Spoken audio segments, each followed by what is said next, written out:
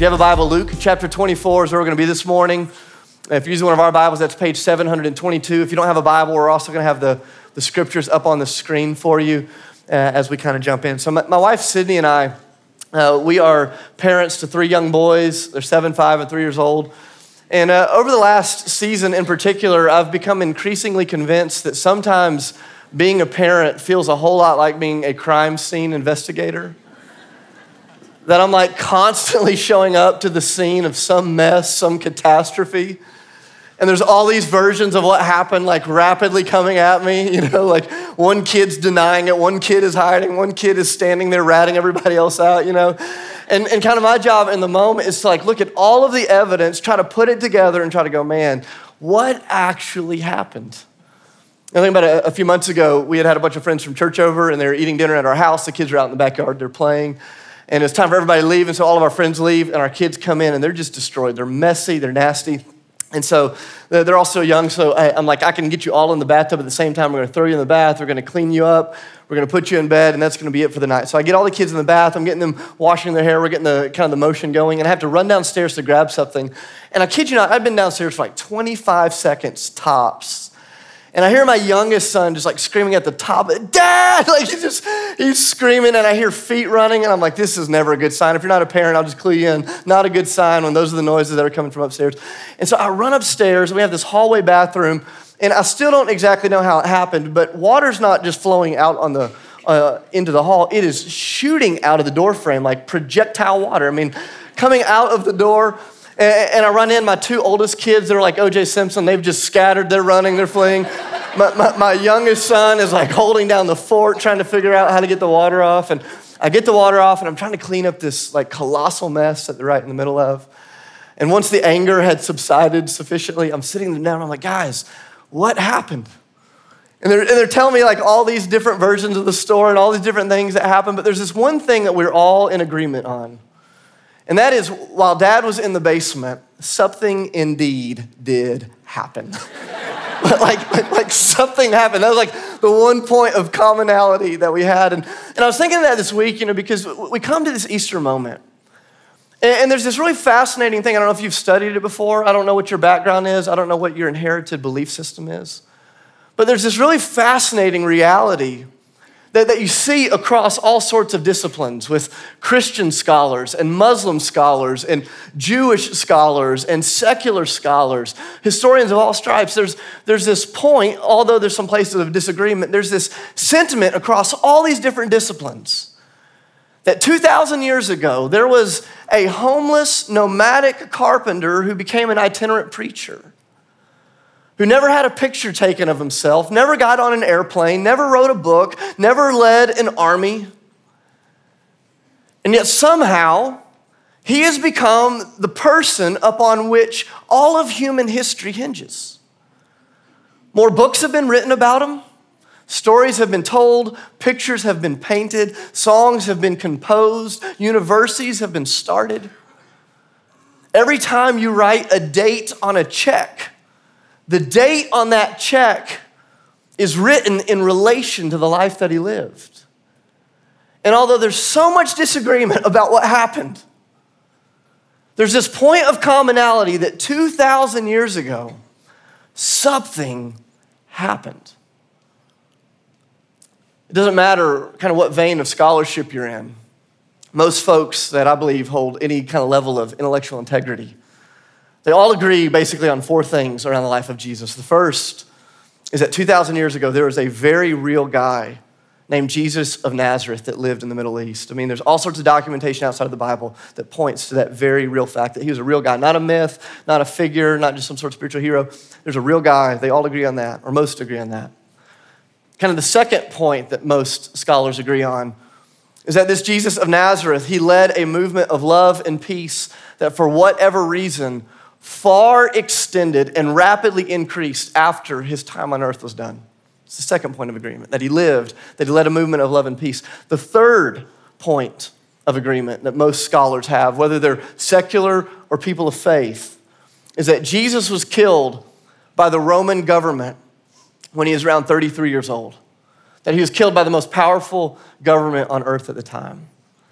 And the fourth thing that most scholars agree on is that on the third day after his death, something happened. Something happened. I love what a man named Reza Aslan said. He's not a follower of Jesus. In fact, he's a Muslim scholar, which makes this really interesting. He wrote a book on the historicity of Jesus called The Zealot. And I just want you to listen to these words from Reza. He says, the disciples of Jesus, they faced a profound test of their faith after Jesus died. The crucifixion had seemingly marked the end of their dreams of overturning the existing system, their dreams of rebuilding the 12 tribes of Israel and ruling over the world in God's name. It seemed as though the Roman occupation was not going to be overthrown. It seemed as if there was nothing left for Jesus' disciples to do but to abandon their cause, to renounce their revolutionary activities, and to return to their farms and villages. But that's not what happened. Remember, this is a Muslim scholar writing this. He says, because on the third day after his death, something happened. Something happened. There's a lot of theories about what that something was. Some people say, he didn't really die. On the third day, it's called the swoon theory. I don't want to just present one side of the coin this morning. I just want to lay it out there and let you wrestle with it. But some say it was the swoon theory, that Jesus didn't actually die, that on the cross he slipped into a coma. And the swoon theory believes, people that hold to this theory, that he was put in the tomb. He was wrapped up under 75 pounds of spices and oils and cloth. He was put in this sarcophagus, and they believe that after 3 days in this sealed up tomb, he just kind of came out of the coma. He just kind of came back to life. He got stronger, he got healthier, he unwrapped himself. I don't know if you've ever been in a straitjacket. You don't have to admit it if you have been, but I want you to imagine how hard it would be to get out of a straitjacket after you've been crucified. But this is what the swoon theory believes, is that he rose and that he got out of the straitjacket, that he pushed over a 2,000-pound rock that had been sealed and concreted in, that he fought off 4 highly trained Roman guards and then walked 7 miles into town where he presented and convinced his disciples that he was back from the dead. You may believe that. That takes an element of faith to believe that, doesn't it? I mean, have you ever stubbed your toe in the dark and then tried to walk across your living room without looking, like your hip was dislocated? I mean, imagine this. But this is the swoon theory, that he didn't die, he was just there. That's something, maybe something for you to consider. There's another theory, and the theory is called the wrong tomb theory, which is exactly what it sounds like, and that is that Jesus did die and that the disciples put his body in a tomb, but like their car keys, they just forgot which tomb they put him in. And they couldn't find him, and that they never found him. And that's what some people hold to, just the wrong tomb theory. You can go investigate these things. These are widely sought out and searched in. There's kind of this third theory that is called just the spiritual resurrection theory. And it's this idea that Jesus didn't actually raise from the dead, but after his death, he just appeared to a lot of people. Kind of like this big acid trip, this spiritual illusion. And there's a lot of kind of issues with that in my mind. One is that all of the documented cases, Jesus is eating meals, people are touching his hands, there's this physicality to it. But beyond that, there is no medical record ever of a group of people having the same hallucination at the same time. And you see this in all the historical records, that Jesus was appearing not just to 1 or 2, but to hundreds of people. They were eating meals, they were talking, but this is a theory. There's the swoon theory, there's the wrong tomb theory, there's the spiritual resurrection theory, and then kind of the fourth theory. It's called the stolen body theory. It's what Matthew talks about in his gospel. This idea that the disciples, and I believe this is problematic. I'm just kind of laying my cards on the table. Big shocker, I'm preaching on Easter Sunday. I believe he raised from the dead. Kind of my challenge with the stolen body theory is it would require these friends of Jesus who were absolute cowards in his moment of death, who all ran, all of a sudden, they had to have the courage after his death to come back and to fight off 4 trained Roman soldiers. These untrained fishermen would have to fight off the soldiers. They'd have to roll away the stone. They'd steal the body, hide the body. And for the next 60 years, they all held true to their testimony about what they had seen, even though they would die brutal deaths for it. They all agree. He lived, he led a movement, he died, and on the third day, something happened. questions. What happened? What happened? And how does it shape you? That's what I love about the Gospel of Luke. You know, Luke was a brilliant guy. He grew up in a city. He didn't grow up in a house that followed Jesus. He was a physician. Luke was a former skeptic, and Luke begins to see the ripple effect. He sees what's flowing into the hallway of the world at the time. He realizes something huge indeed has happened. In the beginning of the gospel, he's writing this letter to these Roman officials, and he's saying, I'm writing these things so that you can be certain, so you can have certainty of what it is, this audacious claim of Christianity. And it's going to be in Luke 24, where this former skeptic is going to share with us what it is that he's investigated, what it is that he sought out. And he's just going to lay it out there to say, hey, something's happened, and I want you to determine how this something changes everything. Because that's the claim of Christianity. That's the fifth view. It's not just that something happened. It's that this something changes everything. And this is how Luke's going to tell the story. In Luke 24, it's going to pick up a few days after Jesus has died. And it goes like this, starting in verse 1. These words are going to be on the screen as well. It says, on the first day of the week, very early in the morning, the women took the spices that they had prepared and they went to the tomb. They found the stone had been rolled away from the tomb, but when they entered, they did not find the body of the Lord Jesus. While they were wondering about this, suddenly 2 men, these are angels, in clothes that gleamed like lightning, stood beside them. In their fright, the women bowed down with their faces to the ground, but the men said to them, why do you look for the living among the dead? He is not here, he is risen. Remember how he told you, while he was still with you in Galilee, that the Son of Man must be delivered over to the hands of sinners, that he must be crucified, and on the third day he would be raised again. And then they remembered his words. And when they came back from the tomb, they told all these things to the 11 and to the others. It was Mary Magdalene, Joanna, Mary the mother of James, and the others who were with them who told this to the apostles, but they did not believe the women. That's like such a guy move right there, right? Like the women come back, the guys are like, I don't believe it. Listen to this, verse 12. But Peter, however, got up and he ran to the tomb. Bending over, he saw the strips of linen lying by themselves, and he went away wondering to himself what had happened. You keep going on in Luke 24 and over. It's going to be a group of faithful and skeptics and doubters and believers encountering Jesus in some really significant ways. But I want us to stop down here and make sure we understand what it is that Luke, this former skeptic, is claiming actually happened on the third day. He says it was here on the third day that these women went to the tomb, and I want you to notice this from verse 1. These women, they are looking for a dead body. They're not looking for a risen Lord. They're carrying these spices, which to us is weird because kind of in our cultural moment with the technology that we have, we don't show up to graveyards 3 days later with pounds of spices. That's not really the way that we roll in our culture.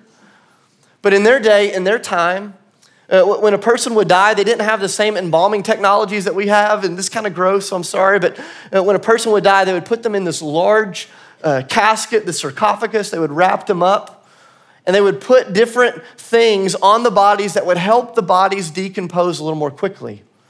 And one of the things that they'd put on the dead bodies were these pounds of spices to keep the smell down. Just imagine being in a graveyard where people are buried not underground, but they're in above ground tombs. The smell would be horrible. And so these women are showing up with spices. They're showing up with spices because they're expecting to find a body. No one's expecting the resurrection, even though Jesus had told them. It was so outside of their context of understanding. It'd be like you showing up to the graveyard a few days after your grandfather passed away and you have flowers in your hand. It's just a thing that you do, right? And this is what happens. They're looking for the body. It's funny to me that the angels in verse 6 say to the women, why do you come here looking for the living among the dead? Because the reality is they weren't looking for the living. They were looking for the dead among the dead. But I want you to notice the way that Luke starts the story. He says these women, they come looking for a dead body, and what they find is an empty tomb. And this moment would have been terrifying. It would have been startling. It wouldn't have been exciting for them. I want you to picture you showing up to the graveyard a few days after your grandmother has passed away, and you see a big pile of dirt, and you see an empty casket rolled over. You're not going, wow, I bet you miracles happened. Like you see that, and what do you expect? You go, that's vandalism. You're ready to kill somebody. They show up and they see the stone is rolled away, the body's gone. And they're going, what happened? And the angels show up and begin to help them put the pieces together. In this little passage that we finished reading, the women run out in their confusion, in their joy, in their doubt, in their fear, in their courage, and they begin to tell the disciples. And if you go home today and you read the rest of Luke, go home and read the other gospel accounts, one by one, these groups of people are going to come face to face with the something that happened. And I want you to hear this very clearly, because I think it's easy sometimes, especially in American Christianity on Easter Sunday, to over-spiritualize this moment and to go, Easter is the reminder that we have hope, and it is. But that's not the primary claim of Easter. The primary claim of Easter is that God came to earth, that he lived a sinless life, that he died a sinner's death, and that on the third day he physically raised from the dead by the power of God. That's the ridiculous, audacious claim of Easter. It's the thing that separates Christianity from so many other world religions. Every other world religion, and I'm not saying this in a disparaging way, but they're all built around the teachings of a dead leader. Christianity claims that it is walking in relationship with a living leader who's going to return again. And Luke says this is the something that happened. Jesus raised from the dead. He raised from the dead physically. And Luke says, I believe in this so much I'm willing to lose my life for it. In fact, he would lose his life over these claims. This is not a myth that he's writing down. It's not a fairy tale. If you go back and you read mythological stories that were written in and around the time that the Gospels were written, they read totally differently. They sound different. The language that they use is different. I believe there's all sorts of evidence, both within the scriptures and outside of the scriptures, that point to the fact that this was a physical resurrection that happened. But there's one just kind of clue right here in the story that Luke tells us that I want you to notice because it's so important. Right here in the story, Luke says the first ones who went to the tomb were who? Come on, play along with me. The first ones that showed up at the tomb were who? The women. Here's why that's really significant. Was because during the days of Jesus and during the days of Luke, women were not allowed to testify in court. And so if Luke were trying to cook a story, if he was trying to make a case, if he was trying to perpetuate a lie, this smart, skeptical physician never would have written women into the story. But here's the deal. Luke wasn't making up a story. He wasn't trying to perpetuate a religion. Luke was investigating the facts. And he's saying, here they are. On the third day, something happened. And you've got to wrestle with what it is that you think happened. See, I believe that this something that happened begins to change everything when we let it. The resurrection, like when we move beyond just this kind of surface level cultural Christianity kind of thing, like when we get all the way down into this claim that Jesus is alive, I believe it begins to shift absolutely everything in life. It changes the way that we think. I don't know if you've noticed this, but we're living in this really interesting cultural moment right now. Sociologists call it a post-truth moment. Every day we're being reminded that you can't trust anyone, right? Like every day leaders are falling, politicians are falling, spiritual leaders are falling. People that stand on platforms are getting knocked off. Every day we're being reminded that you can't trust anybody. In a world that is filled with fake news, how can any of us believe something that claims to be the good news? We live in a moment where you have your truth and I have my truth. In fact, that's actually a phrase in our culture, my truth and the truth. But the audacious claim of the resurrection is that Jesus is not just one truth in the crock pot of a lot of other truths. The audacious and offensive claim of the resurrection is that Jesus is the truth to which all other truths will be judged and held subject one day. And I know that's uncomfortable. I just want to make sure you understand what it is that we say we're celebrating today. I love what the angels say. Look back at verse 6. It'll be on the screen. It's such an interesting moment here. They say, he is not here. He is risen. Don't you remember how he told you? Don't you remember how he told you? This is such a key question here. It's as if the angels are saying, hey, ladies. Maybe not in that accent. That sounded weird. The angels are like, hey, ladies. It's like the angels are looking at these women and they say, hey, hey, remember that he told you that he would die and be raised again? And they're like, yeah.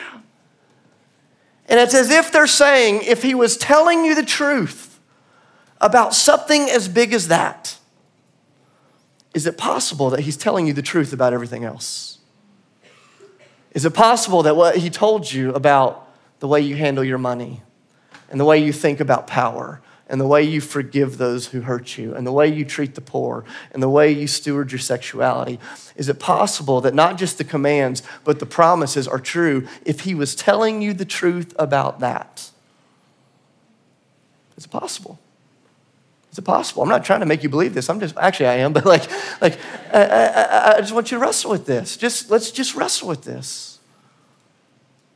See, when you begin to see that the tomb is empty, that something happened, it begins to change everything. It changes the way you think, and you begin to really wrestle with this reality that one day all of us will face death. And then in that moment, we'll discover what's on the other side of it. And all truths will be judged against history. It changes the way we think. It changes, the resurrection changes the way that we feel. I love this. Jesus comes back from the dead, and all of the disciples, man, they're overwhelmed, they're scared, they're terrified, they're frightened. It's so much like the cultural moment that we find ourselves in. You know, sociologists believe that we are currently living in the most stressed out, freaked out, terrified generation that's ever lived. It's interesting to me that the first words of Jesus to the disciples after he raised from the dead was, peace to you. In a world of anxiety and of fear and of struggle, the song of the resurrection is a song of peace. And it's real peace. It's like heavenly peace. It's this peace that comes in because, listen, please hear me on this. Easter Sunday does not promise you that all of a sudden you get a get out of jail free pass when it comes to pain and suffering and hardship. Easter Sunday doesn't promise us a way around those things. It promises us a way through those things with the peace of God deep intact. The resurrection changes the way we think. It changes the way we feel. It changes the way we live. You know, Jesus raises from the dead and he looks at his disciples. He says, hey, in Matthew 28, he says, hey, since I'm now alive, since I came back from death, I want you to know I'm in charge. He says, all authority in heaven and on earth has been given to me. And so all of a sudden, the disciples in their very real life, they have this newfound sense of both courage and clarity. Clarity for how they spend the one life that they've been given, and courage to face the unthinkable. I think about our friend Whitney, who's a part of our church family here. Right now, she's in Bangladesh. And she's working in some of the most hellacious circumstances you can imagine amongst these refugees of an unthinkable war. She's in this refugee camp with disease and with heartache and with pain and with suffering. And she's in it because she's experienced the Lord who is risen, and he's clarified what her one life on earth should look like. And he's given her the courage to face it. Think about our friends, the Hartmans, who them and their young children, they've moved into the Middle East to spend the rest of their life sharing the resurrected hope with those that have never heard the name of Jesus. See, something happens when the resurrection comes all the way into this. It doesn't just change the way we think, and it doesn't just change the way we feel. It begins to change the way we fundamentally live. It's no longer just about coming and celebrating Easter Sunday, but we start asking the Lord, hey, what are your marching orders for my life? See, there's something that changes everything. Our thinking, our feeling, our living. And I could keep going, but I'll just give you one more. It changes the way we face the future. If you want to know what a culture believes, what they really believe, just look at the way they face death. If you want to look at what Americans believe, look at how Americans face death. We don't know what to do with it. We avoid it, we deny it, we run from it. We want to stay eternally youthful.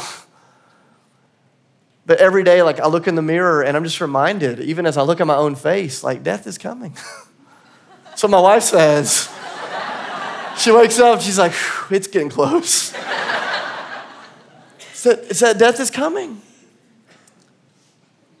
And every one of you, whether you realize this or not, I'm saying this in love, just like with integrity here, okay? Every one of you, you are hedging your bet somewhere on what's on the other side of that. And Jesus says, I've been there. and have come out on the other side. And this is the claim of Easter. Not just that Jesus raises from the dead, that one day Jesus will speak and every person who has ever died will be resurrected physically. Do you know that? You'll be given a new body. Like, that's so hopeful.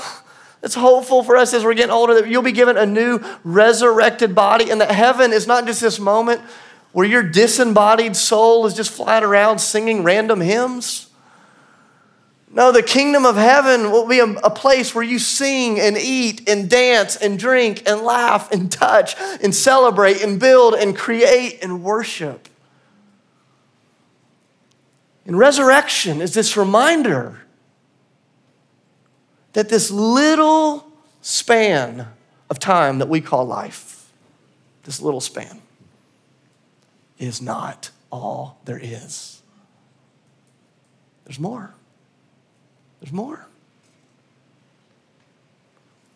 See, something happened. And it's either the greatest, most important thing that ever happened, or it is the worst lie that has ever been perpetuated by human beings that needs to be quickly abandoned. But it can't be in between. And every one of us, we have to decide, what do we do with it?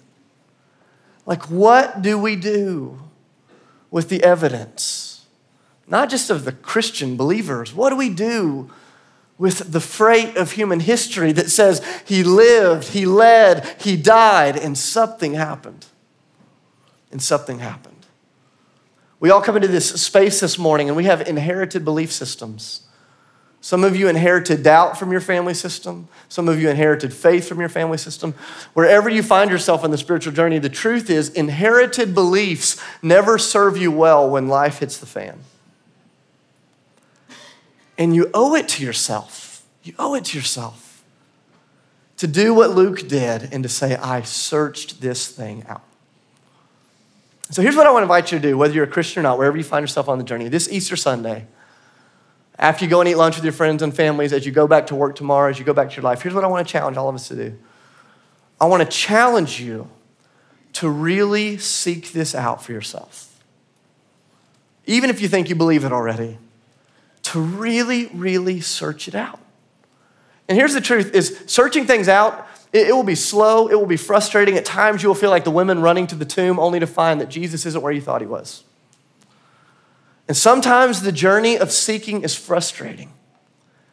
If you don't know where to begin, I'll just kind of give you two books you can check out. Both were written by skeptics. One was a guy named Lee Strobel. He was an award-winning journalist.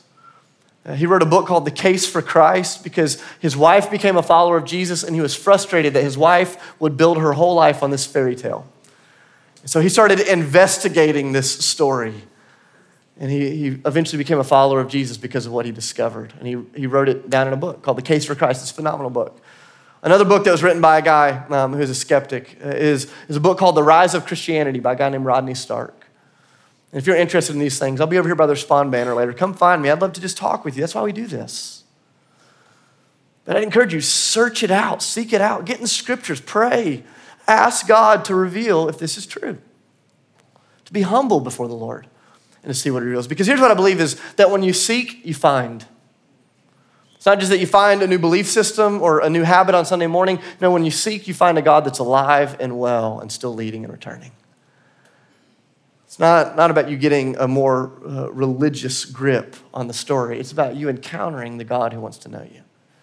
When you seek, you find. When you find, you begin to trust. Because all of a sudden you realize that this thing that we're doing together, it's not a bunch of empty beliefs and hollowed out philosophies. That we're walking with a very real, living Lord. You seek, you find, you trust. It gives you the courage to obey Jesus, to lean into the commands, to lean into the promises, and what you find is obedience leads you to joy. Jesus says, I didn't come to steal the fun. He says, I came to give you life and life to the full. I love what our Muslim friend said. The disciples faced a profound test of their faith the day after Jesus died. The crucifixion seemingly marked the end of their dreams of overturning the system, their dreams of rebuilding the 12 tribes of Israel and ruling over them in the name of God. It seemed as though the Roman occupation was not going to be overthrown. It seemed as if there was nothing left for Jesus' disciples to do but to abandon the cause, renounce their revolutionary activities, and return to their farms and villages. But history tells us that's not what happened. Because on the third day, something happened. Something happened. Father, we love you. I thank you for just the reality of what it is that we celebrate this morning. God, I pray that you would put a hunger in us, a hunger to seek, that will lead us to a place of finding, that will lead us to a place of trusting, that will lead us to a place of obeying, that will lead us to a place of joy. God, I pray this morning that you would disrupt our inherited belief systems, that you would send us into places of great investigation, and that God, in your timing, in your way, just like you did with each of the disciples, you would hold out your hands, you would say, touch and feel and know that I'm with you.